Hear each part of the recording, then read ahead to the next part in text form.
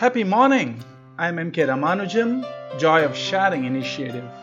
Inspired living by reinforcing positivity. What do we have today? Summary of irrationality in beliefs. A challenge strikes us. Our needs are not met.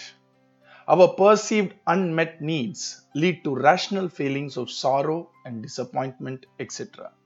The moment we center ourselves with our unmet needs and the feelings thereof, we are pretty much rooted in rational living. We hold ourselves from blaming. We don't mistake the trigger from the cause. We rather focus on our unmet need more than what didn't happen outside.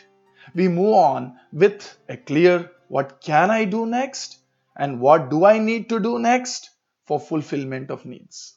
No stress, only renewed energy to move forward, rational life.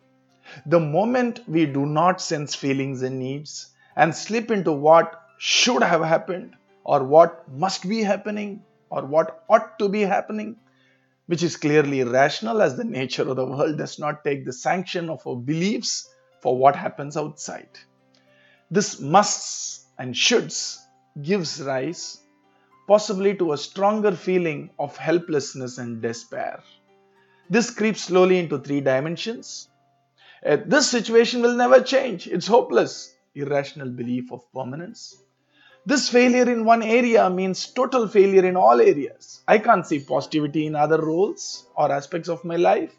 Irrational belief of permeance or pervasiveness. I'm a failure. Self-blame or irrational belief of personalization.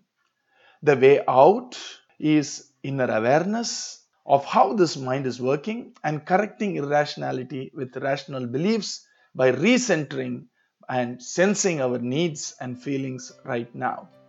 We shall explore roles and person in the next series of talks. Be happy and spread the happiness around. Have a great day.